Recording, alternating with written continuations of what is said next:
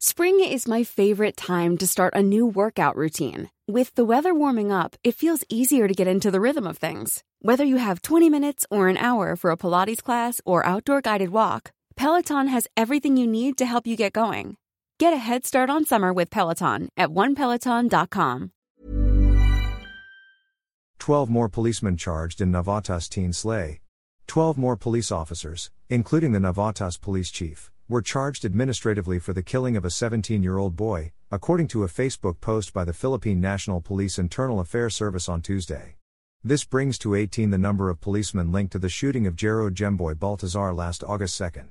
6 others are facing homicide charges. IA's Inspector General Alfagar Triambulo also recommended to the National Capital Region Police Office, NCRPO, the relief of Colonel Alan Umipig, the Navotas City Police Chief. The identities of the 11 police operatives were withheld.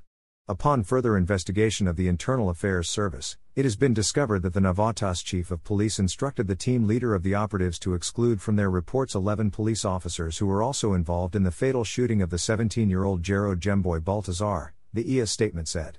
Because of this, the Inspector General, lawyer Alfagar Triambulo, has directed charges of dishonesty and command responsibility against the Chief of Police, according to the IAS. As to the 11 cops, IAS said they will be charged for abandoning the victim and other possible violations of police operational procedures. 6 Navotas city policemen had been relieved and charged with reckless imprudence resulting in homicide for involvement in the bungled police operation.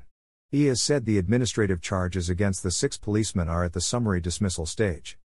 Last August 2, Navotas City Police responded to a shooting incident in Barangay NBBS Conlaran. One of the suspects was arrested while the other managed to escape. Policemen later conducted a follow-up operation at a river where one of the suspects was reportedly sighted. Baltazar was shot dead by a policeman after he dove into the water when he and his companion were asked to get off their boat. It later turned out that Baltazar was not involved in the shooting incident.